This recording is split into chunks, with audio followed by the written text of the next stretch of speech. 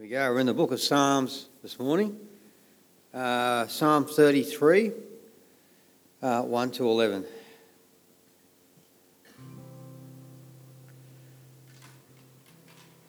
Let the godly sing for joy to the Lord. It is fitting for the pure to praise him. Praise the Lord with melodies on the lyre. Make music for him on the 10-string harp. Sing a new song of praise to him. Play skillfully on the harp and sing with joy. For the word of the Lord holds true, and we can trust everything he does. He loves whatever is just and good. The unfailing love of the Lord fills the earth. The Lord merely spoke, and the heavens were created. He breathed the word, and all the stars were born. He assigned the sea its boundaries and locked the oceans in vast reservoirs. Let the whole world fear the Lord, and let everyone stand in awe of him. For when he spoke, the world began. It appeared at his command. The Lord frustrates the plans of the nations and thwarts all their schemes. But the Lord's plans stand firm forever. His intentions can never be shaken. Thanks, already.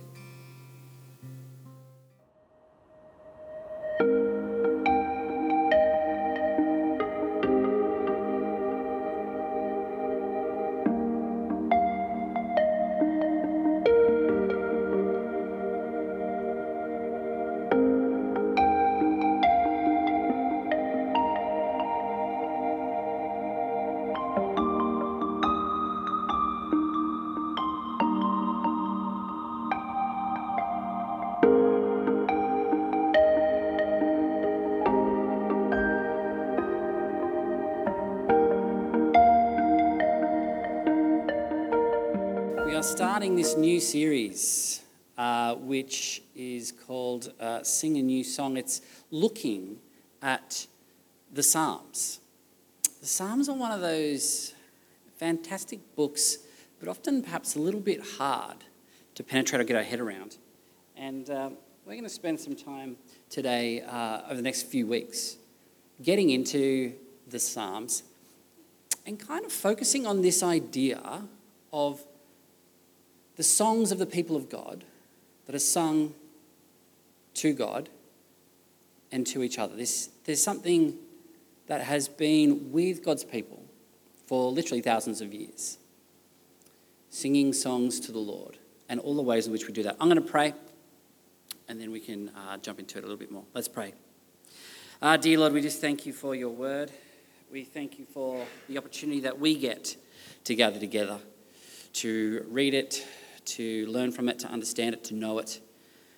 And Lord, in the Psalms, we are singing the songs of your people that have been sung for thousands of years. And Lord, we just pray that as we go into this passage a little bit more and we dig into it and we try and understand you through it, Lord, you might open our hearts and our minds to its message and its meaning.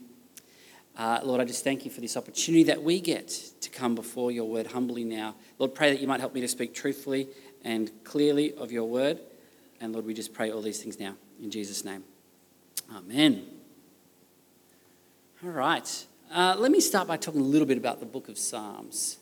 If my clicker's going to work, let's see. And no, thanks, Tom. The book of Psalms is written, it kind of comes out of the exile. So for those who know their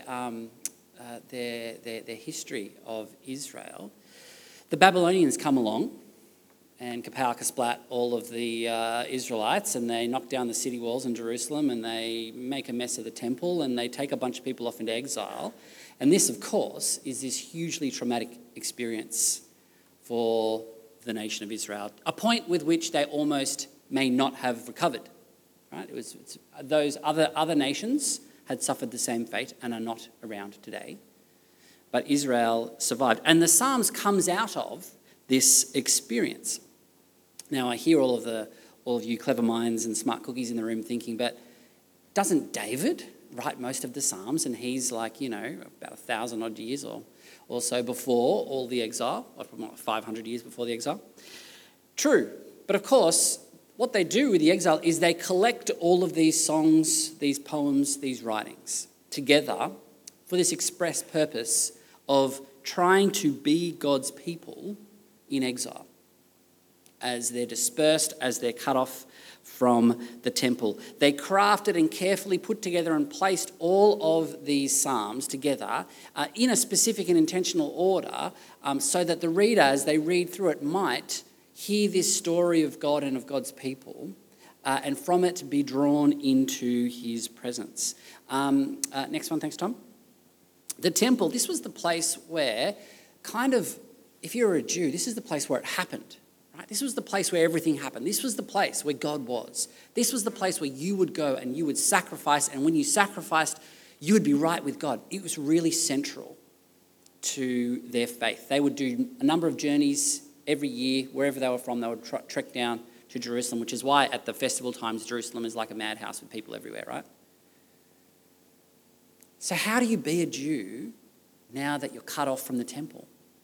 How do you practice your faith now that the temple lies in ruin or you're in Babylon? How do you do it? Like, you remember when COVID first hit and we were I remember hit with that realization, we're not going to be able to meet for church for like 6 months. Like, that was really hard for me. That thought, we literally will not be able to gather together for 6 months. But of course, Christianity isn't as tied to its gatherings as Judaism was to the temple, if you know what I mean. For them to be cut off from the temple was this massive, huge, traumatic experience. Next one, thanks, Tom. The Psalms are put together to be almost like a virtual temple, that wherever they are, they might be able to read through the prayers and the stories of God's people and be drawn into the presence of God as if they were there physically in the temple. This was their intent. As God's people read the Psalms and you read through them, 1 to 150, there's plenty of them there, you're invited into prayer and praise. You're invited into worship. You're invited into lament. You are called into moving through the great truths of who God is. And the intent is that as you sing and you recount the truths of who God is, that you might not just understand them in your head, but that they might move from your head to your heart and you might believe them deep in your soul, and that might change and shape who you are. David writes a lot, nearly half of the Psalms. At this point when they're put together, he is well and truly passed away, many generations gone. But they sing the songs and prayers of those who have gone before them so that they might model their prayer life off the people who have prayed and worshipped God before. You know what I mean? Like David is like this model that they use to shape their own prayer life. And as we read the Psalms, part of what we're encouraged to do is to shape our prayer life, our walk with God, off the prayers and the songs of those who have gone before us. The book of Psalms is the songs for people in exile, for God's people living in this world, longing for his kingdom. And in them, we're meant to learn how to sing a song for ourselves, not just the songs of those that have gone before us, but what we do is we learn to sing for ourselves a new song, a song that is from us, a song that is about what God is doing in our lives today. And we start with Psalm 33, a great psalm, I think, to open our series. This psalm is this examination of the character of God, and it's this calling for people to respond in prayer and praise and worship.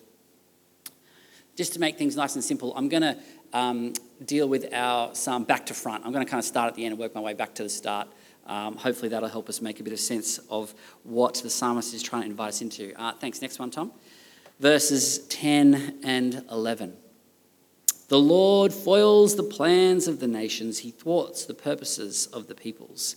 But the plans of the Lord stands firm forever, the purposes of his heart throughout all generations. There are some truths in life we need to remind ourselves and keep reminding of ourselves over and over. God is mighty and awesome in power. Awesome not in that sense which we use it today, perhaps, like, oh, that was awesome, but awesome in the sense that those who come into his presence are filled with awe, are filled with this sense of his wonder and his might. The plans of this world, as the psalmist says, are but a mist that are blown on the wind this way and that. They are here one moment, they are gone the next. But the plans of the Lord are a rock that stand firm and will not shift and will not change forever or throughout any generation. Verse 6 down to verses 9. By the word of the Lord the heavens were made, their starry hosts by the breath of his mouth. He gathers the waters of the seas into jars. He puts their deep into his storehouses. Let all the earth fear the Lord.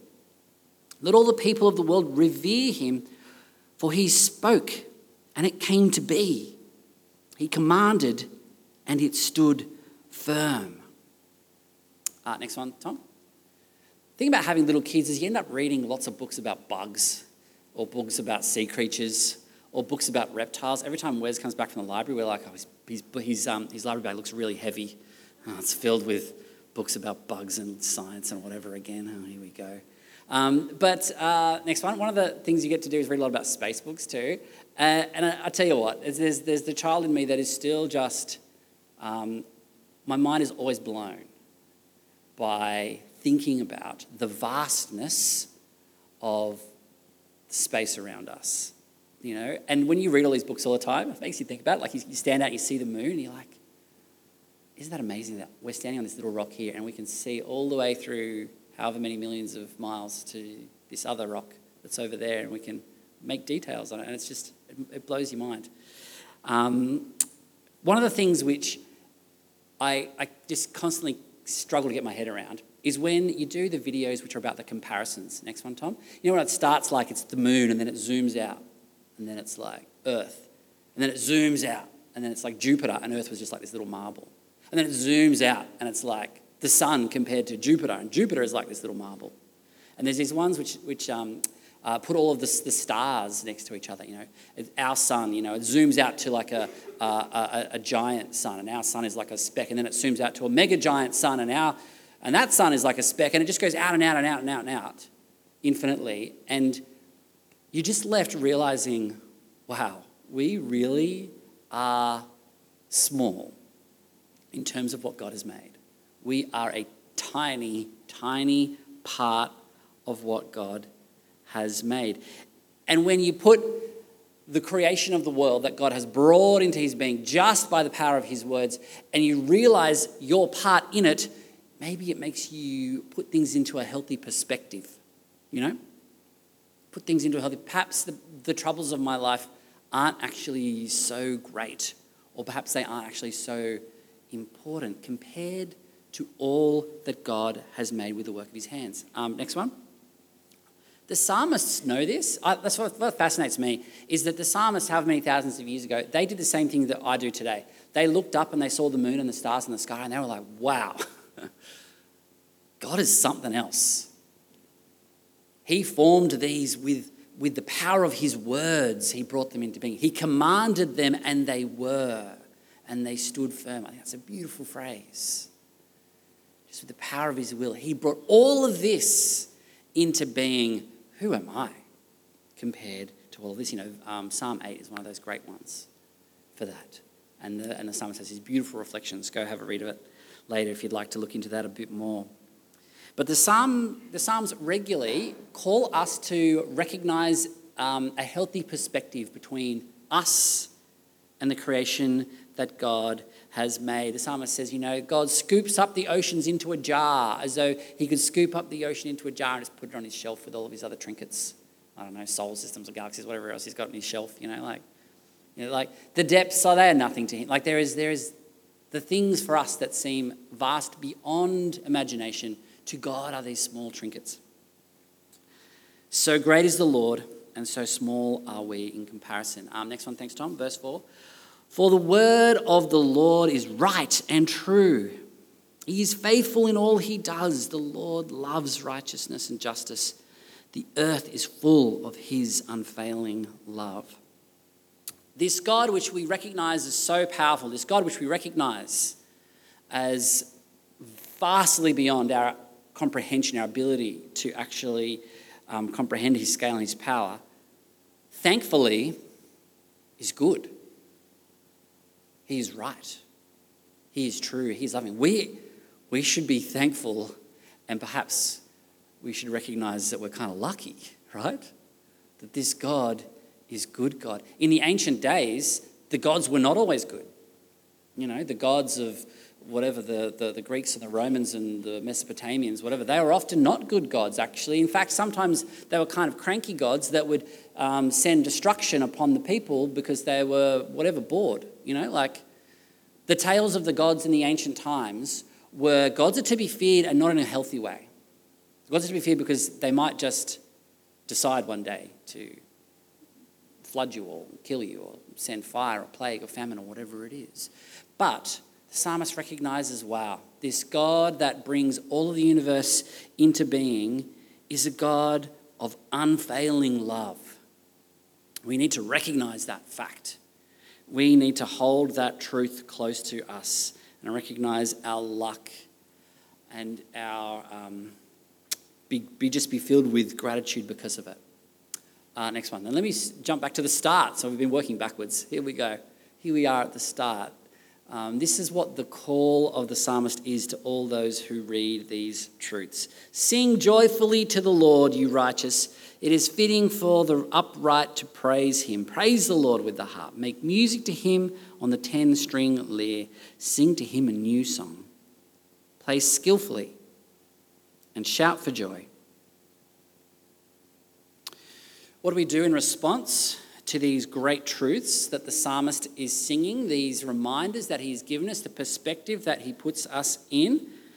Well, the psalmist says that we should sing a new song along with him. Thank you, Tom. We should sing songs along with this psalmist as he is going to joyfully praise the Lord, sing of his great and eternal truths and the luck that we have to be the people of a God such as him. Sing a new song unto the Lord. Because the praises of God's people reflect back out into the world who God is, right? It's a form of God revealing himself, the songs and the praises of God's people. As they sing them back out into the world, all those that hear, they are revealed the truth of who God is, but not just for the outside, but it's also for those who are already God's people, that as they sing the praises of who God is, it moves from a knowledge in our head into a knowledge in our heart, a knowledge deep in the core of who we are. It is fitting and right for God's people to respond to God in this form. Next one, thanks, Tom. It is right for us to praise him. Praise the Lord with a harp. Make music to him. Now, when I was young, I was like, why do we sing in church? Might have been a reflection on the music, but I was like, why do we sing in church? Like, you don't, this thing we just kind of have to do, I asked my mum when I was younger, why do we have to have a sermon? Ugh, I have to hear this old guy talk for ages. Yeah, that makes sense, doesn't it? When you're like 10. The psalmist here gives us an answer. Why do we sing? Because it's fitting. Because it's right. It makes sense for the people of God who recognize and understand who he is to sing songs of praise. It just makes sense, doesn't it? Someone does something amazing, it makes sense to applaud. It makes sense to cheer. It's just right.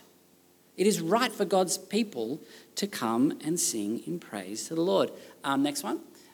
This is the verse I want to focus a little bit of our time on this morning. Sing to him a new song. Play skillfully and shout for joy. As a muso, I read that bit. I went, play skillfully. I'll do my best. Sing a new song is a phrase that comes up a number of times in the psalm, 6 different times. The psalmist tells us to sing a new song. What's he saying? Well, he's saying don't just sing the old songs. Don't just keep repeating the the old ways, as in don't just keep repeating the songs of the people who came before you who sing about the praises of God. It is right and it is good to sing those songs, but also sing a new song. Sing something that is new. What's he talking about?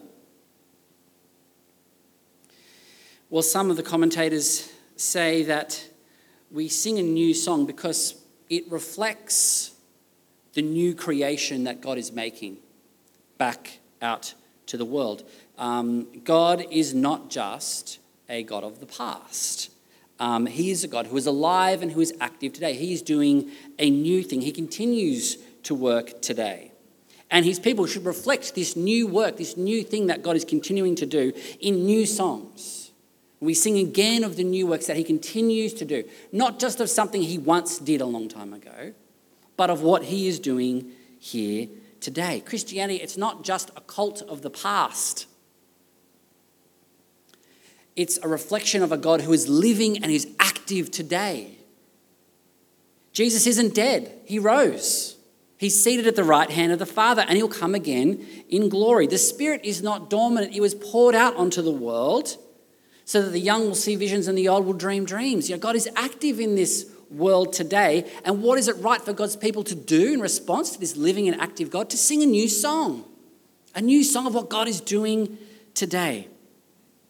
Next one, thanks. More than just music it's talking about. We can sing a new song to God in all sorts of different ways in our life. We can share with others the goodness of God in your life. Whenever you do that, in whatever way, shape or form it takes, that's like singing a new song. It's not just music. That's one form of it. I think it's deeper than that, and a bit broader than that. We're all called to sing about the good thing God has done for us in our lives. A few months ago now, we did that series, Encounters. Remember, we got a bunch of videos from you guys, your stories. That was singing a song. That was singing a new song of what God has done. And wasn't it great? Wasn't it great hearing all those stories? Hearing people sing their song of what God has done in their life. Man, it encouraged me. It made me sit back and go, yeah, you know what? God is good, isn't he? Isn't God good? Isn't he still moving in the hearts of people, the young and the old and everywhere in between? We don't just gather together to talk about what God once did. We gather together to talk about what God is still doing here and now. I feel like the moment we stop singing a new song is the moment our faith starts to recede and becomes a faith of what God once did. But our faith isn't a thing about what God once did. It's a faith of what God is doing and continues to do. At Soul Conference, there was a leader who was like an older guy. He's kind of like retirement age. So he kind of stood out in the crowd. I stand out in the crowd, but he stood out in the crowd even more than I did. At one stage, whenever I had a chat to him, and he was just talking about his life, and he was sharing that, he's kind of going through a bunch of life changes. He had this business for a long time. That was his life. That was all that he did. It took up all of his time and his energy and all that kind of stuff. And COVID kind of really knocked it on the head, and he had to sell it. And he's gone through this whole life change. Part of his life change was I need to reconnect with my church community, and he did. And they said one day, we really need people to do youth. And he said, well, I've got no experience. I've never done it before, and I'm too old. I guess I'll do it. And there he is, this old fella, coming with the teenagers. It's always good to have at least one old fella hang out with us. That's at least my, I can try and convince myself that at least. But and when he was talking about, he was just singing this song about this new thing God was doing. And I heard him repeating this story 10 times, right? Because he's seeing this he's like, wow, I've been doing this thing and I just never thought it would ever be me. And geez, I've been blessed in trying to, help these young people know God. And everywhere he went, he was singing this new song about what God was doing. And I was like, good on you, old fella. Good on you. You're not going to be running on the football field and doing all that kind of stuff with them. But you know what? We're blessed to have you with us. This is what the psalmist is talking about, that God is still doing new things in our lives. We need to sing those songs to those around us. We need to sing the songs of the good things that God does and continues to do. Band, if you guys want to come up. No matter where you are in your journey of faith, God is still doing a new thing. Whether you're at the beginning of your journey, whether you're much further down the track, God is still doing a new thing. And here's the encouragement for us from this psalm. What is your song? What is your song to sing? What is the way that you can sing about the goodness of the Lord and what he's doing in your life? Simon, could I ask you to pray for us? And then we'll sing our last song together.